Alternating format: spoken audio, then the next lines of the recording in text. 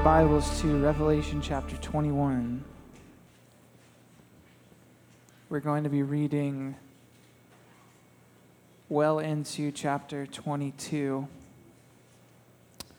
So get comfortable and focus in here to the reading of God's Word. Chapter 21, verse 1. Then I saw a new heaven and a new earth. For the first heaven and the first earth had passed away, and the sea was no more. And I saw the holy city, New Jerusalem, coming down out of heaven from God, prepared as a bride adorned for her husband. And I heard a loud voice from the throne saying, "Behold, the dwelling place of God is with man. He will dwell with them, and they will be his people. God himself will be with them as their God. He will wipe away every single tear from their eyes, and death shall be no more. Neither shall there be mourning, nor crying, nor pain anymore, for the former things have passed away." And he who was seated on the throne said, "Behold, I am making everything, all things, new." Also he said, "Write this down, for these words are trustworthy and true." And he said to me, "It is done. I am the Alpha, I am the Omega, I am the beginning and the end. To the thirsty I will give from the spring of the water of life without payment. The one who conquers will have this heritage, and I will be his God, and he will be my son. But as for the cowardly, the immoral, the detestable, sorcerers, as for murderers, the sexually immoral, idolaters, all liars, their portion will be in the lake that burns with fire and sulfur, which is the second death." Then came one of the seven angels who had the seven bowls full of the seven last plagues. And he spoke to me, saying, "Come, I will show you the bride, the wife of the Lamb." And he carried me away in the Spirit to a great high mountain. And he showed me the holy city Jerusalem coming down out of heaven from God. It had the glory of God, its radiance like a most rare jewel, like a jasper, clear as crystal. It had a great high wall with 12 gates, and at the 12 gates 12 angels, and on the gates the name of the 12 tribes of the sons of Israel were inscribed. On the east 3 gates, on the north 3 gates, on the south 3 gates, and on the west 3 gates. And the wall of this city had 12 foundations, and all on them were the 12 names of the 12 apostles of the Lamb. And the one who spoke with me had a measuring rod of gold to measure this city, its gates and its walls. The city lies 4 its length the same as its width. And he measured the city with his rod, 12,000 stadia. Its length and width, the height, are equal. He also measured its wall, 144 cubits by human measurement, which is also an angel's measurement. The wall was built of jasper, while the city was pure gold, like clear glass. The foundations of the wall of the city were adorned with every kind of jewel. The first was jasper, the second sapphire, the third gate, the fourth emerald, or the third agate, the fourth emerald, the fifth onyx, the sixth carnelian, the seventh chrysolite, the eighth beryl, the ninth topaz, the 10th chrysoprase, the 11th jacinth, the 12th amethyst. And the 12 gates were 12 pearls, each of the gates made of a single pearl. And the street of the city was pure gold, like transparent glass. And I saw that there was no temple in this city, for its temple is the Lord God, the Almighty of the Lamb. And the city has no need of sun or moon to shine on it, for the glory of God itself gives it light, and its lamp is the Lamb. By this light will the nations walk, and the kings of the earth will bring their glory into it, and its gates will never be shut by day, and there will be no night there. They will bring into it the glory and the honor of the nations, but nothing unclean will ever enter it. For anyone who does what is detestable or false, but only those who are written in the Lamb's book of life. Then the angel showed me this river of water of life, bright as crystal, flowing from the throne of God and the Lamb through the middle of the street of the city. Also on either side of the river, the tree of life, with its 12 kinds of fruit, yielding its fruit each month. The leaves of the tree were for the healing of the nations. No longer will there be anything accursed, but the throne of God and of the Lamb will be in it, and his servants will worship him. They will see his face, and his name will be on their foreheads, and night will be no more. They will need no light of lamp or sun, for the Lord God will be their light, and they will reign forever and ever. Would you pray with me this prayer? I believe we have the words on the screen for us. Our Father in heaven, hallowed be your name. Your kingdom come, your will be done, on earth as it is in heaven. Give us this day our daily bread, and forgive us our debts, as we also have forgiven our debtors. And lead us not into temptation, but deliver us from evil. Father, we ask that your presence, your power would be here in this room, in this moment. Lord, that you would wrap all of this up and show us the great and glorious end that you have in mind and store for us as your children. Lord, as some of us are maybe struggling to stay awake, some of us are maybe struggling to stay focused, God, give strength and endurance and clarity so that you can be clearly presented through your word. We ask all of this in Jesus' name. Amen. All right, so keep your Bibles open to that Revelation 21 and 22. I want to reflect on some things that we see. That's basically the last page of the Bible. It is the final chapter of the biblical story. It's what the end of history looks like from a biblical standpoint, from creation to new creation. And there are some things we see about this biblical story and how the biblical story ends. As I just said, it's about creation to new creation. That is the biblical story. The biblical story is about creation in Genesis 1 to new creation in Revelation 21 and 22. That is what God is up to, and all of the in-between is summed up that way. But how does Revelation 21 and 22 describe this new creation? What does that look like? Number one, let me turn this on. Number one, heaven will come down to earth. We see this holy city of God, the city of peace, shalom, the new Jerusalem, bringing peace down to earth. It's coming down and it's uniting with the earth, and it's described with this imagery of a wedding. Who loves weddings? I should put my hand down. I do not like weddings. I liked our wedding, but that's, yes. But we, here in America, we're kind of extravagant with our weddings. Weddings are kind of a big deal. They should be. We spend $72 billion a year on weddings in America. It's a lot of money. $72 billion on weddings in America. There's over 6,000 weddings in America every single day. The average budget for that is around 20 to 30 grand. That's a lot of money, guys. But it shows how much we as a culture, it shows how much we as Americans value weddings. There's something about them that we value, want them to be nice. We want this celebration to be worth it or something. And we want to celebrate this union. But the greatest wedding of all history is one that we're still anticipating. It's the wedding of heaven and earth.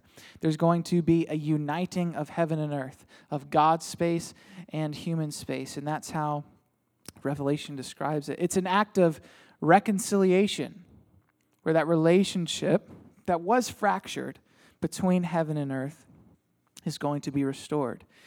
More particularly, this is described in terms of God bringing in the nations Talked about the nations a lot in Revelation. So he's going to gather all of his children from different tribes, ethnicities, and tongues back to himself. Here's an interesting thing for you guys to think about. We think of America as the Christian nation, and certainly there's some historical evidences to that. But most of the Christians in the world are not in America. And actually, the fastest growing Christians in the world are not American. Many of the ways you worship is going to be a minority in heaven. We worship in a certain American way. In heaven, or the new earth, we are going to have a multiple ethnic worship gathering. And that's going to incorporate other cultural traditions, other cultural ethnicities of all nations. So right now, as American Christians, we're actually in the minority of Americans in the world, in the globe. So what we see here is that God is going to gather people from all nations, tribes, and tongues, skin colors, languages, to be his children.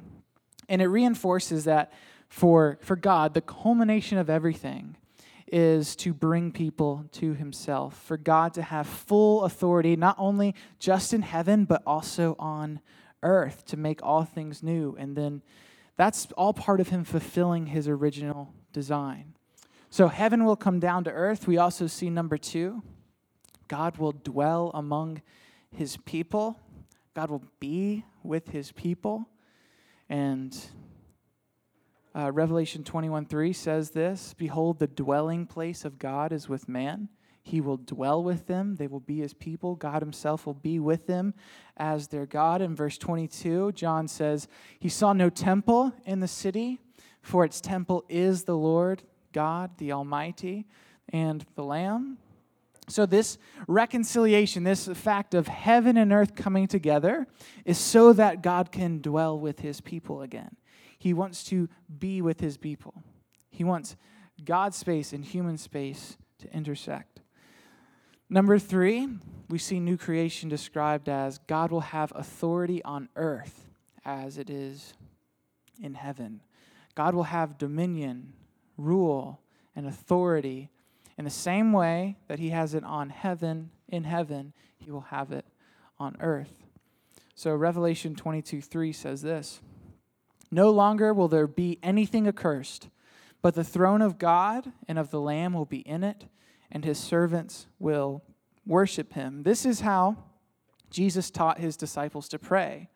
He taught them to pray anticipating this event where God's rule comes down to earth, where God is on the throne of earth.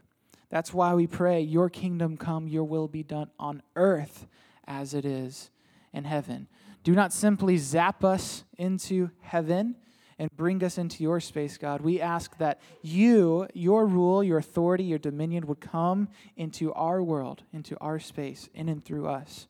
So the good news about this is that God's authority, his rule, being brought down to earth, is used to bring about resurrection.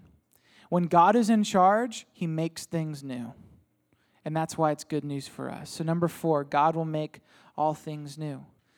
Like I said, God, we have this bad relationship with authority in our lives.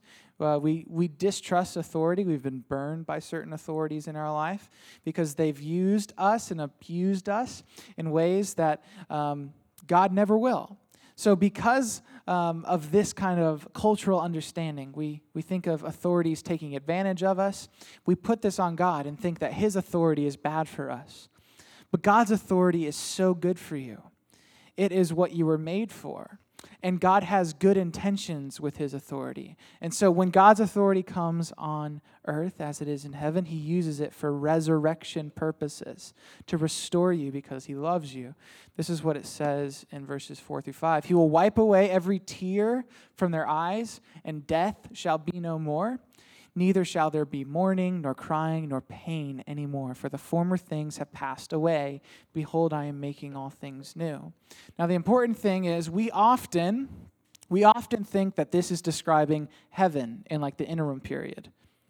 We often think that as soon as we get zapped up into the presence of Jesus, there's no more crying, there's no more mourning, there's no more longing. We've got everything we need. Okay? But when we go to be with Jesus, as we've already talked about, there's still some anticipation for something. So this like kind of ultimate description of restoration, of every tear being wiped from your eye and death totally being no more, is reserved for the new earth. Okay, we're not talking about simply that temporary paradise in heaven. We're talking about the new earth. That's when all things will be made new. So, opening verses of Revelation 22 say the same thing. The angel showed me this river of water of life that was bright as crystal. It was flowing from the throne of God and of the Lamb through the middle of the street of the city. Also on either side of the river, there was this tree of life, with 12 kinds of fruit, yielding its fruit each month. Again, 12 was just this number that the biblical authors were used to. It conveyed this image of completion and whatnot. So you saw that number a lot in that passage for that purpose. But the writer, John, says, the leaves of the tree were for the healing of the nations. So God brings his dominion on earth. This is what we're looking forward to. And he uses it to bring about healing. He does not simply use his authority to crush his enemies and do away with all of those petty humans that didn't follow him. He's using it to bring healing to his people. Now, it does also mean that he will cast out those hellish influences from his new creation. That's what we saw in verse 8.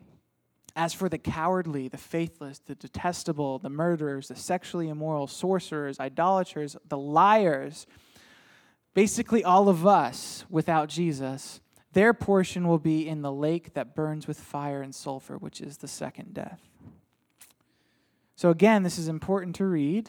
We talked about this morning. It's important to read these descriptions of wrath and hell alongside God's description of new creation. God isn't simply just out smiting people for no reason. It's because he's so serious about restoring his world that he is going to be serious about getting the hell out of it. And that's what he's doing here. So, it's because God loves and cherishes his creation that he's willing to do this. Number 5, and this is one of the important things that we will trace out here. This was God's design from the beginning. This was God's design from the beginning. Much of the imagery that you see in this passage, Revelation 21 and 22, it shows us that this is what God has been up to all along. This is not some new whimsical idea that God has. It's something that he has been up to since the very day of creation. And notice what John says. He says, in the center of the city, verses 22, or chapter 22, verse 2, he says there's a tree of life. What does the tree of life remind you of? The Garden of Eden, right? So it's pointing you back to the beginning of the story. It's saying something about the original design of creation is being fulfilled here. Also, you see him talking about the familiar images of like the temple and the people of God, like the 12 tribes of Israel, the 12 apostles. And basically, heaven and earth were designed to intersect and overlap, and we see this throughout the entire biblical story. So we're just going to show some key stop points of where we see heaven and earth, God's space and human space, overlapping throughout the Bible. And we see it's completed here in Revelation 21 through 22. Okay, everyone good? Hanging in there? All right, let's go. So the first one, the Garden of Eden. After God created the heavens and the earth, he planted a garden. God is a gardener. And he put mankind in the middle of this garden, created woman to be a counterpartner, a helpmate for him to steward creation, for them both to reflect God's beautiful design in the world. And what we see is God is using this language in Genesis to talk about a temple. The garden is described as God's temple, as a place where human space and God's space intersect and overlap. And we know that both God and man were dwelling together in the temple because Well, there's this story where they eat of fruit that they're not supposed to eat of, and afterwards they're ashamed of it. And the writer of Genesis tells us that God was just taking a stroll in the garden in the morning dew of the day. So God was actually just walking through this garden, and he was with mankind. That is the original design of his universe, that he would not simply inhabit a different space than humanity, but that his space and God's space would overlap. That's beautiful. So this is how the universe was designed to be, for God to dwell with you and for you to dwell with God, but something terribly horrible went wrong, and that's what we call the fall. Man sinned, and what this does is it brings chaos and destruction to your life.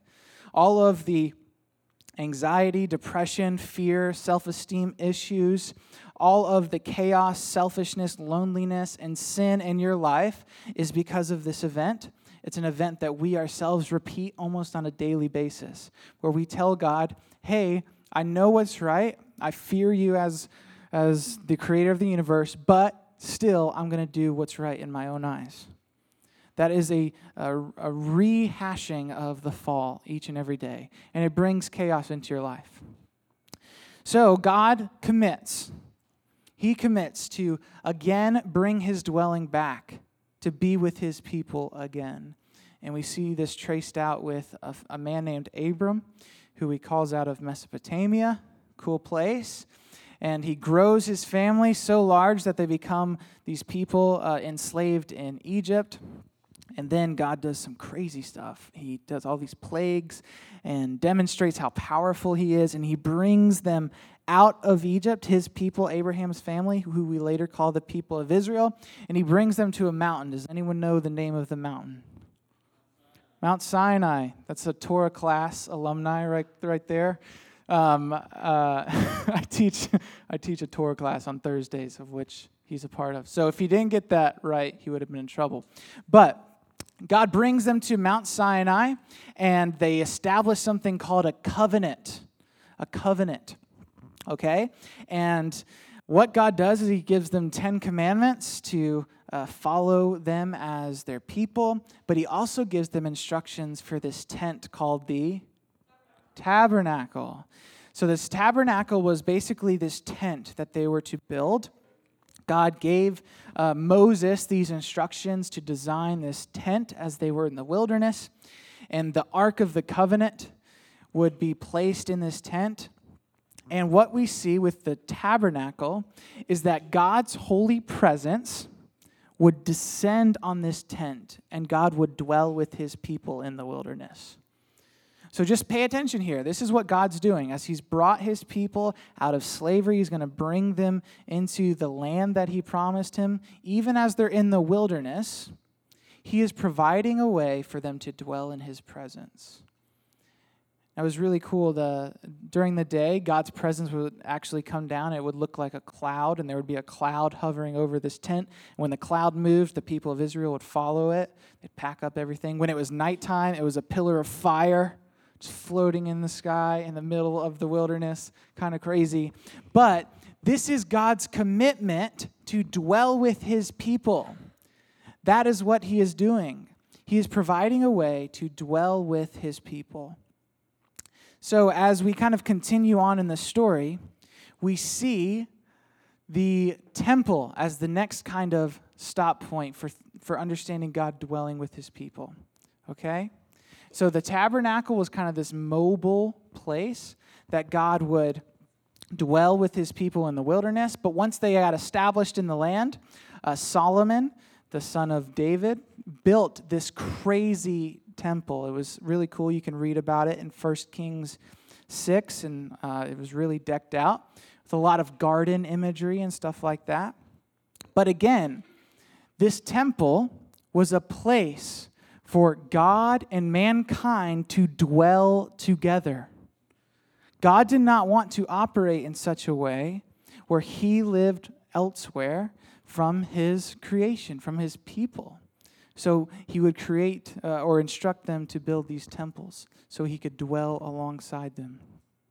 So one of the things that we see with temples is that God's space is holy. We talked about holiness a little bit in the songs that we've sung this weekend. But God's holiness is the fact that he is totally set apart, totally unique. And because God is totally holy and set apart, and we are sinful, when we come into God's presence, his holy presence, that can be dangerous for us. We see these instances throughout the story of the Bible where God's people take his presence lightly, and it doesn't end well for them. We have to respect not only the fact that God is willing to dwell in our presence, but his holiness is important to that. So because of that, God often gave specifications or some requirements for the people to dwell in his holy temple. And to do that, they would have to purify themselves, cleanse themselves from their sin. So in order to be in God's presence, we see this in a lot of the imagery, our sin had to be dealt with. The people's sin had to be dealt with. Okay? So this is not simply just a landmark that God would set up and let people come and go. No, they had to have serious intentions, serious attitudes in treating this place with sacred, divine holiness. So they would have to deal with their sin. So God's presence and our sin is at odds. Okay? And that's an important thing as we come to the next image of God dwelling with man, and that's Jesus. Jesus. When Jesus comes, he is described as Emmanuel, God with us. The Gospel of John says that in Jesus, we see that God became a human and dwelt among us. When John uses that Greek word dwelt, he is saying, he's using the same Greek word for tabernacle. He's saying Jesus is becoming the tabernacle. Later in John's gospel, we see him say that Jesus is himself the temple. So look, Jesus is taking this imagery and he is saying, I am God with humanity. I am the embodiment of God and mankind together. He is the embodiment of heaven meeting earth, of God's space and human space intersecting, of God dwelling with man. So Jesus takes all this imagery of the tabernacle and of the temple upon himself, and this also means that Jesus takes up the work to cleanse people from their sin. That's why it's important to see those two things connected. Colossians chapter 1. Jesus is the image of the invisible God, the firstborn of all creation, for by him all things were created in heaven and on earth. This is talking about Jesus. Jesus is the firstborn of creation, the one who has created everything. And whether that be thrones or dominions or rulers or authorities, all things were created through him and for him, and he is before all things. In him all things hold together. So Jesus is God. He is the creator God. But yet he becomes man, and in him all the fullness of God was pleased to dwell, verse 19. And verse 20, and through him to reconcile to himself all things, whether on earth or in heaven, making peace by the blood of the cross. So what do we see here? We see that the fullness of God was pleased to dwell in Jesus, and so he could reconcile heaven and earth. And how did he do this? He did this through the blood that he spilled on the cross. Through that, he cleansed the world of sin and then equipped us to be able to again dwell in God's holy presence. So Jesus brought heaven to earth, and he cleansed the earth of sin by his sacrificial love so that we can dwell in God's holy presence. That is what Jesus is up to. That is what he is doing. And all of his miracles and all of these things pointing to himself and bringing healing in all of this. He is showing people that he is part of God's plan to bring heaven to earth. And he's going to do that at great cost to himself, his own life, spilling his own blood, sacrificing himself so that us, rebellious people who have been spitting in the face of God, mocking him, not respecting who God is, we've been kicking him to the curb, saying we don't need him in our life, and yet God takes the initiative in Jesus to sacrifice himself in humility so that he can bring us closer to himself. That's what Jesus is up to. So Jesus was resurrected from the dead. He ascended into heaven where he is now. But he also sent the Holy Spirit. This leads to another image of heaven meeting earth, and it's the church. If you call yourself a believer, a follower of Jesus, a Christian, we are described with the same imagery that applies to Jesus.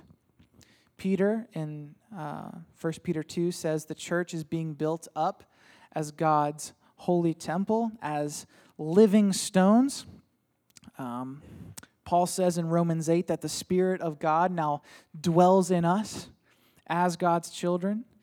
In his letter to the Corinthians, Paul calls Christians the temple of the Holy Spirit. Whereas previously, throughout all of biblical history, the tabernacle and the temple were these locations that you had to go to experience presence with God. Now, through Jesus, as Christians, we can experience the presence of God in and through the Spirit that dwells inside of us. We do not have to go to a location because God has brought his Spirit to us, and he fills us with that Spirit so that we could dwell with him. So we are the temples of God. We are an image. We ourselves are an image of heaven and earth meeting. We, like Jesus, are embodiments of heaven and earth coming together and uniting by the Spirit of God dwelling in us, where God lives in us. And this is anticipation. We as the church are in anticipation of what new creation is all about, when heaven and earth meets. So God has been up to this since the beginning. From Eden, God has been seeking to dwell with his people, and he's been providing a way throughout redemptive history, throughout all of biblical history, to dwell with his people. And he ultimately did it in Jesus, and he will totally fulfill that in new creation. So what does this mean for all of us? This is the story. How does this change my life? How does this help me better follow Jesus? Our lives are shaped and formed by three main things. Whether you realize it or not, there are three things that are shaping you right now. Unintentionally or intentionally, these three things are shaping you right now into the person that you are. Story, habits, and relationships. Story, habits, and relationships. Whether we realize it or not, the stories that we place ourselves in, the stories that we think we're living out, the relationships that we find ourselves in, the friendships that we have, and the habits in our lives, they all shape us into who we are. Those three things shape us into who we are. Because of this, however, this means that if we want to change, if we want to be intentional, as Christians, we are people who are being changed. If we want to be changed, specifically to be more like Jesus, then we need to do it in terms of these three categories. We need to change the story. We need to change our habits. We need to change our relationships. In principle, if we are followers of Jesus who are called to be more like Jesus, then we can look through these three areas to figure out how we need to change. Tonight, we don't have time to look at habits and relationships. That's a whole other thing in itself. But we are going to talk about story, because that's what we've been doing all weekend. We've been clarifying the story that we're a part of. So we are all unintentionally formed by the stories that we believe we are in. Some of you believe that you're in the story of you grow up, you get good grades, you go to a good college, You get a good degree with a high-ish GPA so that you can get to grad school, score that dream job, build a family when you're comfortable, start investing in 401k, and then you can repeat it all again with your children and grandchildren so that you can be comfortable in life. This is the American story right now. This is the story we're living in if we're not intentional about it.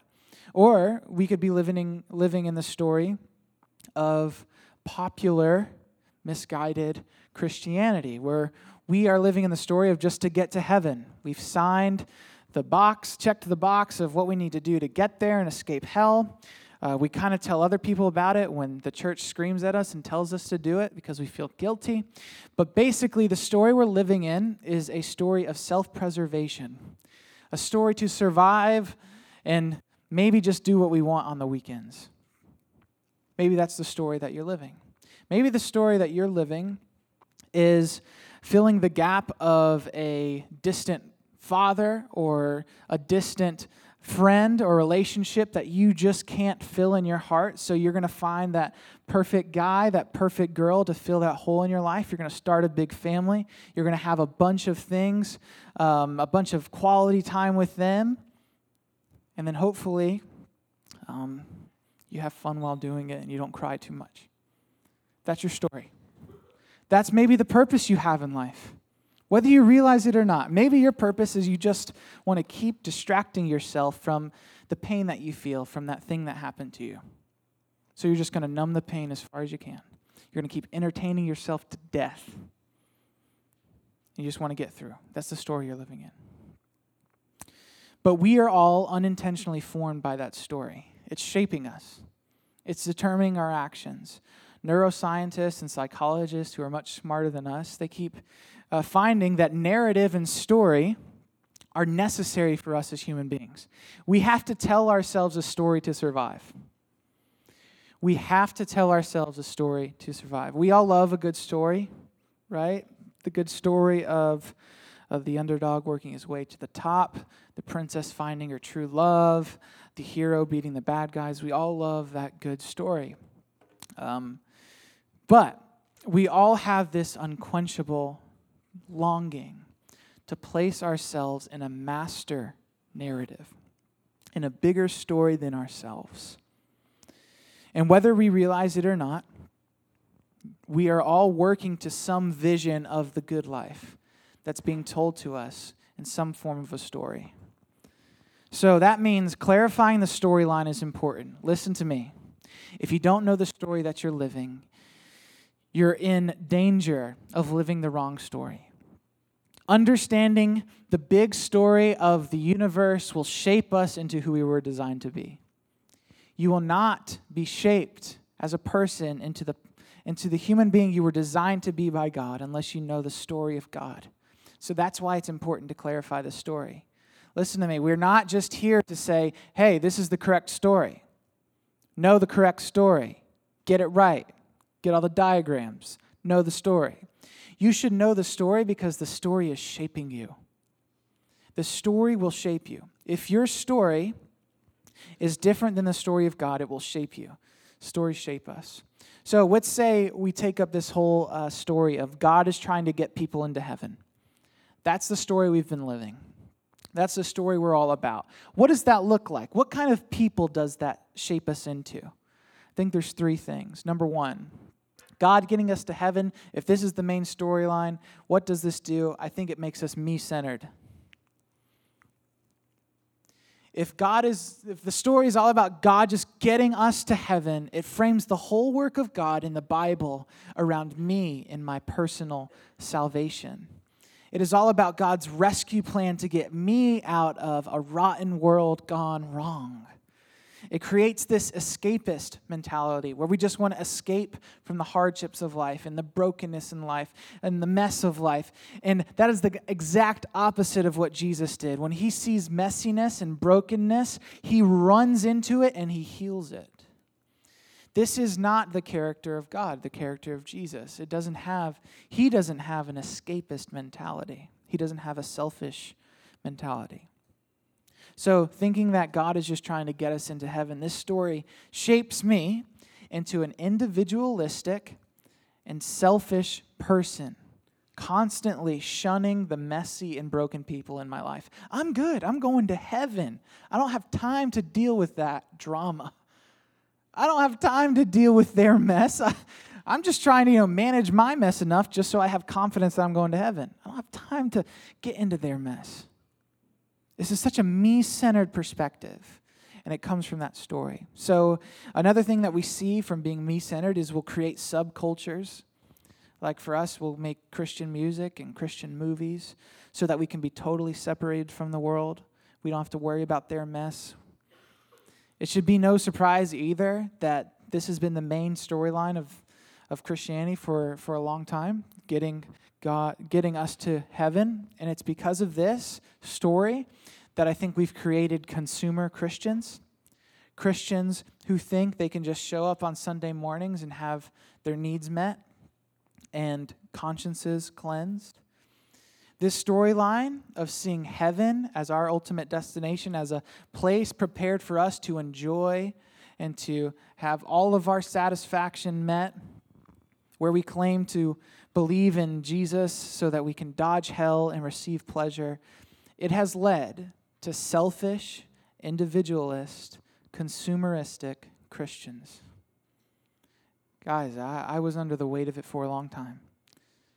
The only Bible verse I cared about was God has a wonderful plan for your life, plans to prosper you and whatnot. Like, if the only thing I care about is God's plan for me, I am putting myself as God. And we can't do that. We can't do that. God has a plan for each and every one of you, and it's Jesus. It's the gospel. It is the story of creation to new creation. Depend on Him, find your story in Him, and you'll find your purpose. What else does this do? Number 2, I think this story misrepresents the character of God. If God is just all about getting people into heaven, I think this misrepresents His character. This story characterizes God as someone who's going to abandon His creation. It's a story of God starting something good, us ruining it, and God saying, that didn't work. The world becomes rotten with sin, and because of this, God is going to zap humanity up with heaven, deserting the earth. But the story of the Bible, the story that we've been talking about and we've been seeing in Scripture, is a story of God restoring His creation, not abandoning His earth. So what kind of people do we become if we start to function with this story that characterizes God as someone who abandons His creation? How does that story shape us? Well, it starts to tempt us and lead us to believe and act in such a way where we abandon our original design to steward creation, where we abandon what God's good intention for us was in Genesis 1. So God's intention is for human beings to be stewards of creation. This is what your purpose in life is, that you would cultivate culture, that you would be fruitful and multiply, that you would have dominion over creation, and therefore reflect God's lordship in your life, in your family, in your neighborhood, in your city. That's God's intention for you. So if we think God is going to abandon His work on earth, we will be tempted to abandon our work on earth. And that is a horrible misrepresentation of God's character, and it leads into the next point. It misguides the mission of the church.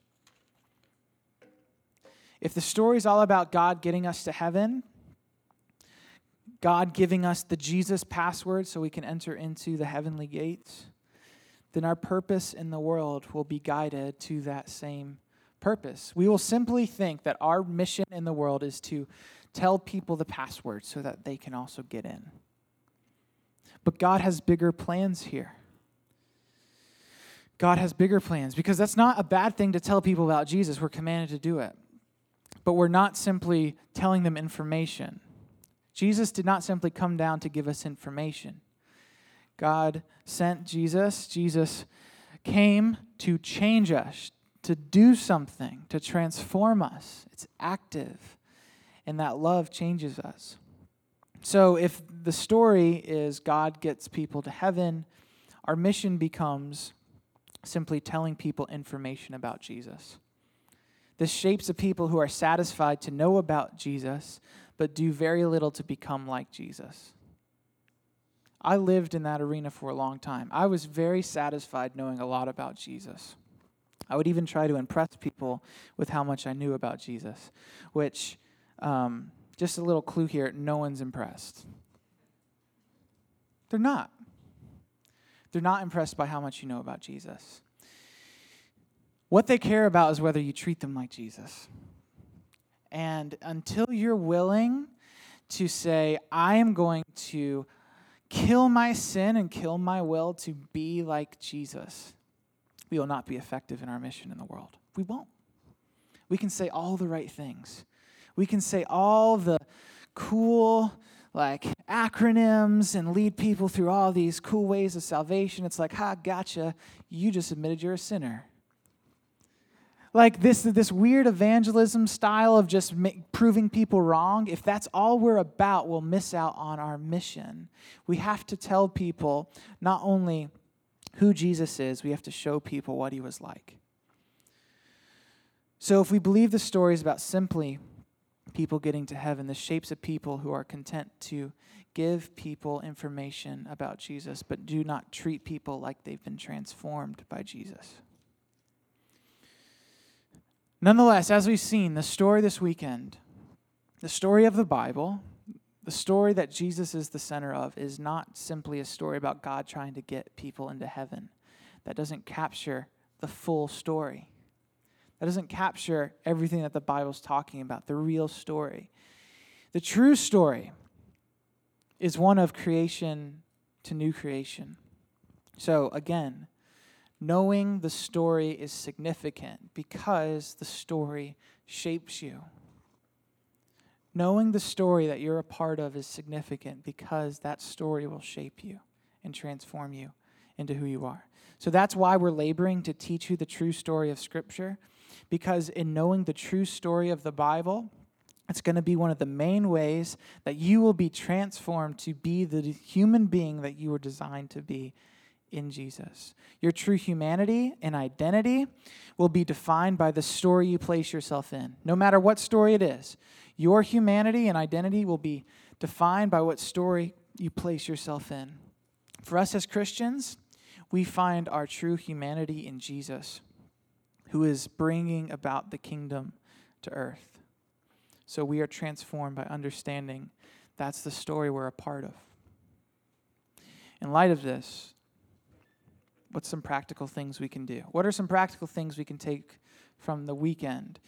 In line with this, if story is important for shaping us and transforming us, then you need to remind yourself of that story every day. You need to preach the gospel to yourself every day. I need to preach the gospel to myself every day, not only to comfort me in times of sin, but also to confront me in times of self-righteousness. When I think I've got everything figured out is sometimes the most when I need to hear the gospel. When I think I'm just cruising and I'm good, read my Bible, I'm even doing some other spiritual disciplines, like I haven't screamed at my children in a while, like I'm good. That is when the gospel needs to be preached to me. That the story of the good news of Jesus again needs to confront me and say, my righteousness is not in the good things I did today. It's in the good ultimate thing Jesus did in the gospel. And I need to rest in him and glorify him today. So remind yourself of the story corporately and privately, in community and personally. Continually remind yourself of the story of God. And this is why we go to Scripture, to see the story. And it's also embodied in the person of Jesus. So we do this in a couple of ways. Number one, we do this corporately. We do this as a community. We remind ourselves of the story by gathering together week after week, singing about the story, hearing about the story in Scripture, praying with one another. We are reminding ourselves of the story. And again, that story is shaping us, so we need to remember that story. Secondly, we do it personally. We need to remind ourselves in the privacy of our own homes. Wherever we are, we need to remind ourselves of the story by structuring our lives, our time, our calendars, our priorities by in and around the story of Jesus. Right? There are some things in our life that need to take second place to Jesus, and that's everything. Some of us have some things that need to take a second place spot again. There are some things in your life that is not helping you remember the story of Jesus because you have allowed other things in your life to tell you a story more often. So again, it's just calling us not simply to put these things in our life like going to church is important. Yes, it's important, but it's important if you want to continue to remind yourself of the story that you're a part of. And that will have an active part in transforming who you need to be. So listen, am I discouraged when people don't show up on Sunday nights? Yeah, I'm discouraged. But you know what? I'm not going to take that as they're not interested in Taylor, or you know what, the band wasn't that good last week. I could see why they're not here. You know what I see that as? I see that as they don't understand how important this is for them. They don't understand how important this is to transforming them and shaping them into who God wants them to be. No matter how good my sermon is, no matter how good this band is, no matter how many friends you got in this room, find a place to remind yourself of the story. So we need to do that often. Secondly, another practical thing that we can do, be with God. Be with God. If you are a follower of Jesus, one of the most basic things you can do is be with Jesus. The Jews, they had a common saying for this pursuit. It was captured in their desire. When they were following a rabbi, there was this phrase that they wanted to be covered in the dust of their rabbi. They just wanted to follow him and go wherever he went and just be covered in the dust of their rabbi. They wanted to be by his side everywhere he went. So one of the many titles given to Jesus is rabbi, teacher. Jesus is our rabbi. He's our teacher. We are to follow him. We should be a people that prizes being with Jesus, where we are covered in the dust of closely following after him wherever he goes. Now that sounds odd and abstract. Like, how do you follow Jesus, who lived 2,000 years ago as a man? But we also know that Jesus was God in flesh, and he sent his Holy Spirit to live inside of us. And as we experience the Spirit of God inside of us, we are dwelling with Jesus. Again, I know that sounds odd and abstract, but this is what Scripture talks about by having communion with God, by being with Jesus. How do we practically do that? It's something different for different people. What does your time being with Jesus look like? For me, it's about slowing myself down. I have an idol of productivity. I'm easily hurried in life. It makes me more irritable. It makes me more angry and quick-tempered. And for me, being with Jesus means I need to slow down. I need to be willing to be interrupted, which happens a lot with 2 little children. You're going to get interrupted in life. But it's about me slowing down, resting in prayer, silence, and solitude. For my wife, I don't want to speak for her, but she probably feels the presence of Jesus most when she's around other believers in community and you're talking with one another. That's a way that she may experience being with Jesus, or what she needs in her life to feel the presence of Jesus. I would say all of us need both in some way, shape, or form. Absolutely. Some of us may need more than others. Some of us may cherish that time of solitude and silence and prayer to revitalize ourselves. Others may need to get out the house for a while and be with people, because Scripture says when 2 or 3 people are gathered together, Jesus is there in their midst. And that's how we can be with Jesus. So Jesus is present in both those instances, and we need to learn to become aware of Jesus in those everyday moments of life. Again, this could be a whole sermon in and of itself. We could just launch into that. But here's the main question for you. Are you aware of the presence of Jesus inside of you and all around you? Are you aware of it? Do you understand that you're communing with God in every aspect of your life? You are part of His presence being brought to you through the Spirit. And moreover, do you find that awareness as a place of joy and rest throughout your life? So be with Jesus. Number 3, become like Jesus.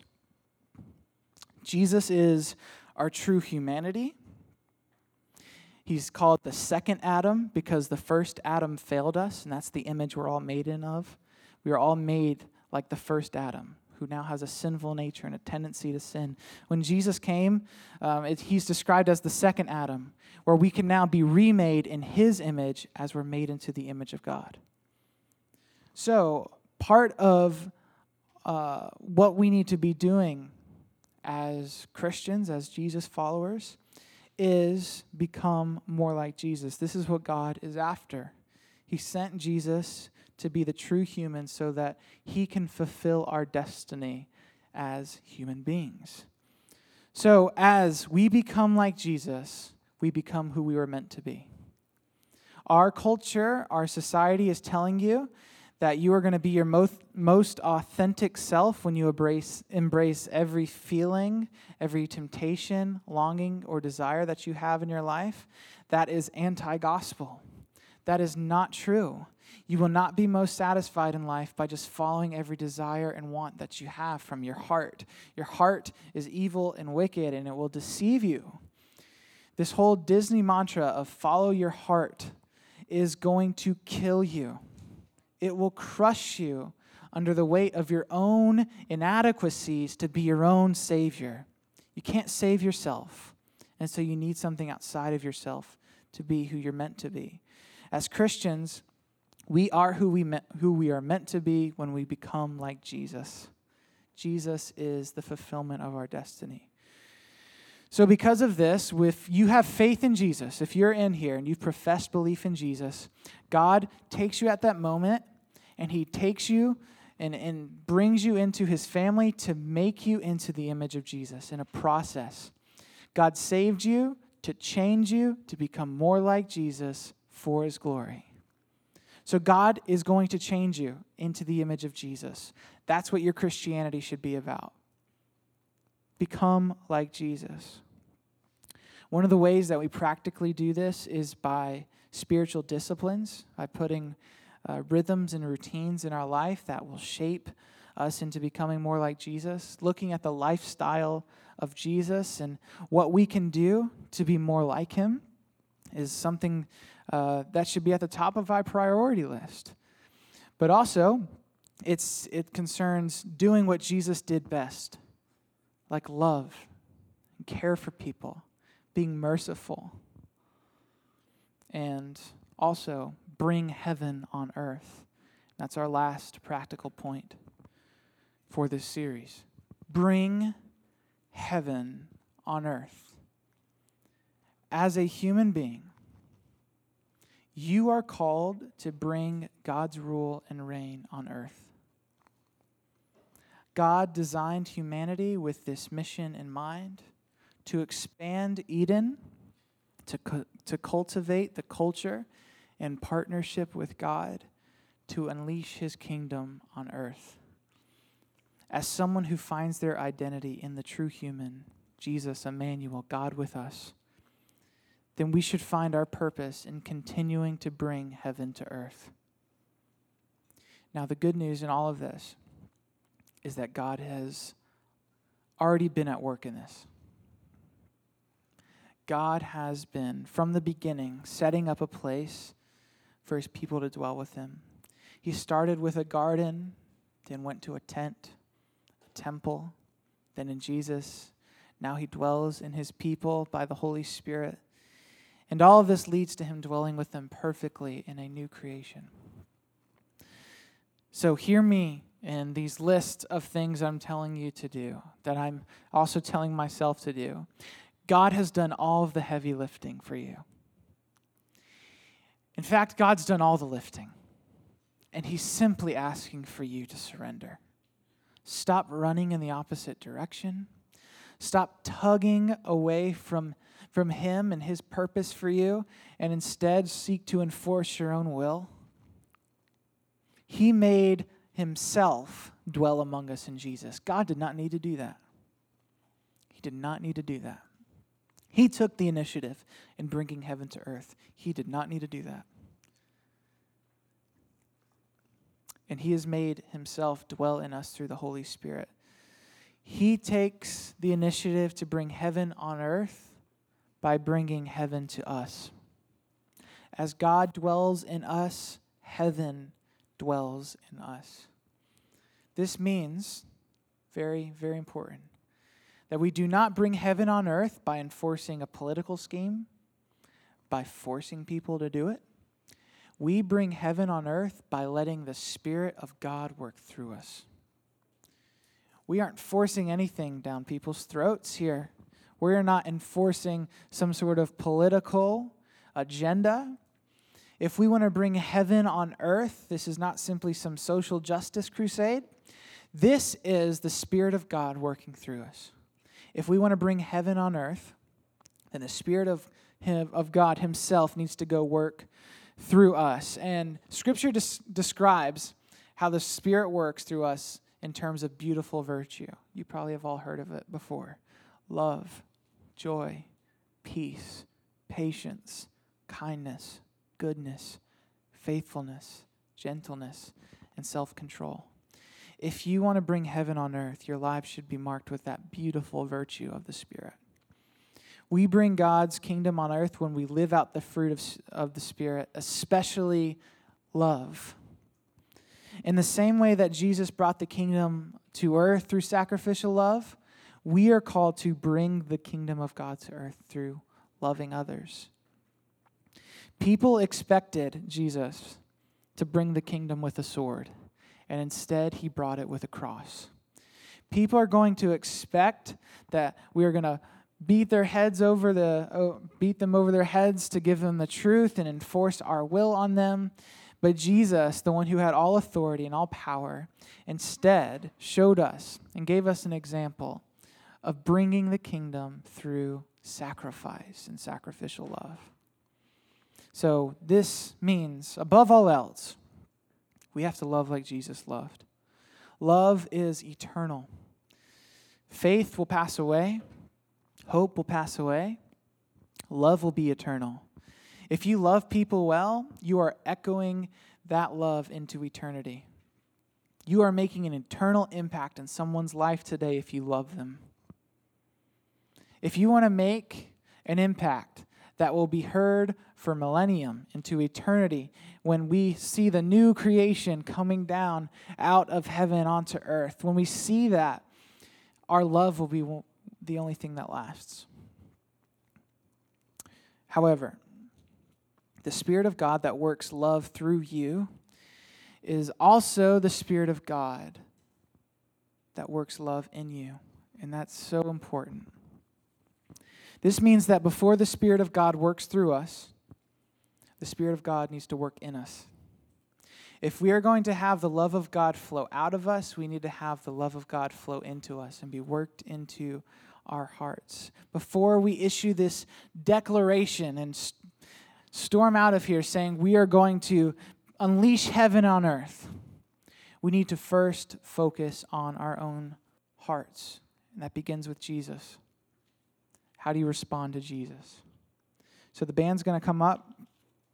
We're going to have a time of response.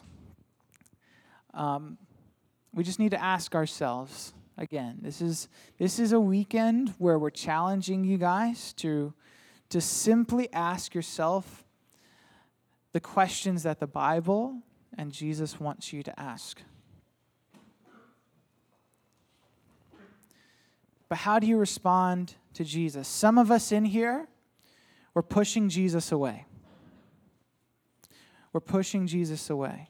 The God who has created you is drawing near to you in Jesus, and you keep pushing him away. You're calling all the shots in your own life. You're seeking out to live this worldly idea of success. You're looking for satisfaction in things that are temporary or fleeting, temporary pleasure or comfort. And the unfortunate thing in this, as you push away Jesus and you say, I'm just too cool for this whole weirdo Christian church thing. Or, you know what, that's good for them. I don't need that. Or, you know what, it's just boring. As you continue to push Jesus away, Jesus is still drawing near to you, and he's drawing near to you right now. Jesus has sought you with a price, a bloody price, and he's calling you to himself. So if you're willing to lay down your will and you're willing to be made new, Jesus is calling himself to you, to a story that's greater than your story. We're here to help and encourage you in that. Others of us in here have been claiming to follow Jesus ever since we learned the sinner's prayer. We realize that now this was an act of not finding ourselves in God's story as much as it was putting God in our story, of using God to satisfy our dreams, our desires, our wants, and visions of good and success. If we're honest, some of us in here, we just said the magic words so that we could have confidence enough that we'd go to heaven and not to hell, and then carry on with our lives how we want to.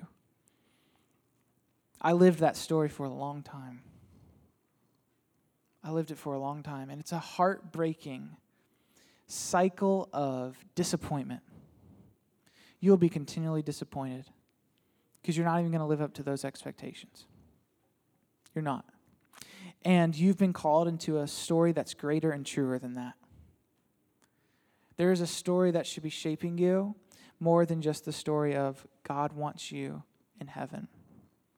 God doesn't simply just want you to recite a prayer. God doesn't want you to simply say, I believe this or that. God wants you. He wants you. He wants to be with you. He wants to dwell with you, so that as you dwell with him, he can change you and resurrect you from the deadness and the brokenness and the hell that is eating you up. It pains him to see you continually in distress by trying to call your own shots in life. And he's calling you to be revived and renewed. Others of us in here have been caught up in the story of God. We know that we're on a path of resurrection. That's our hope. We cling to it with everything inside of us. But some days it is just hard. The process is painful. The growth sometimes hurts.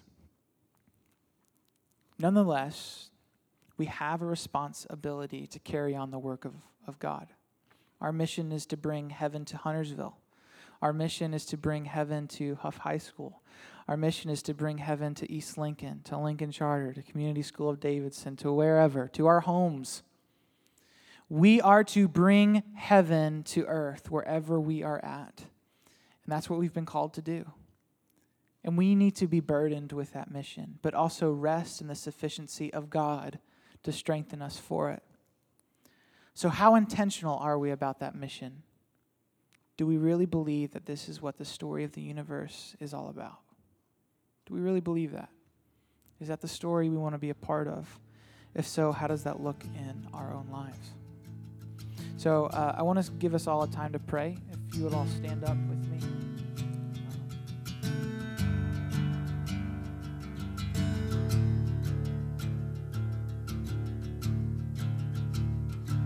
Let my heart be a temple, and let that temple have a throne, and let the one who sits upon it be you and you alone. I surrender my ambition,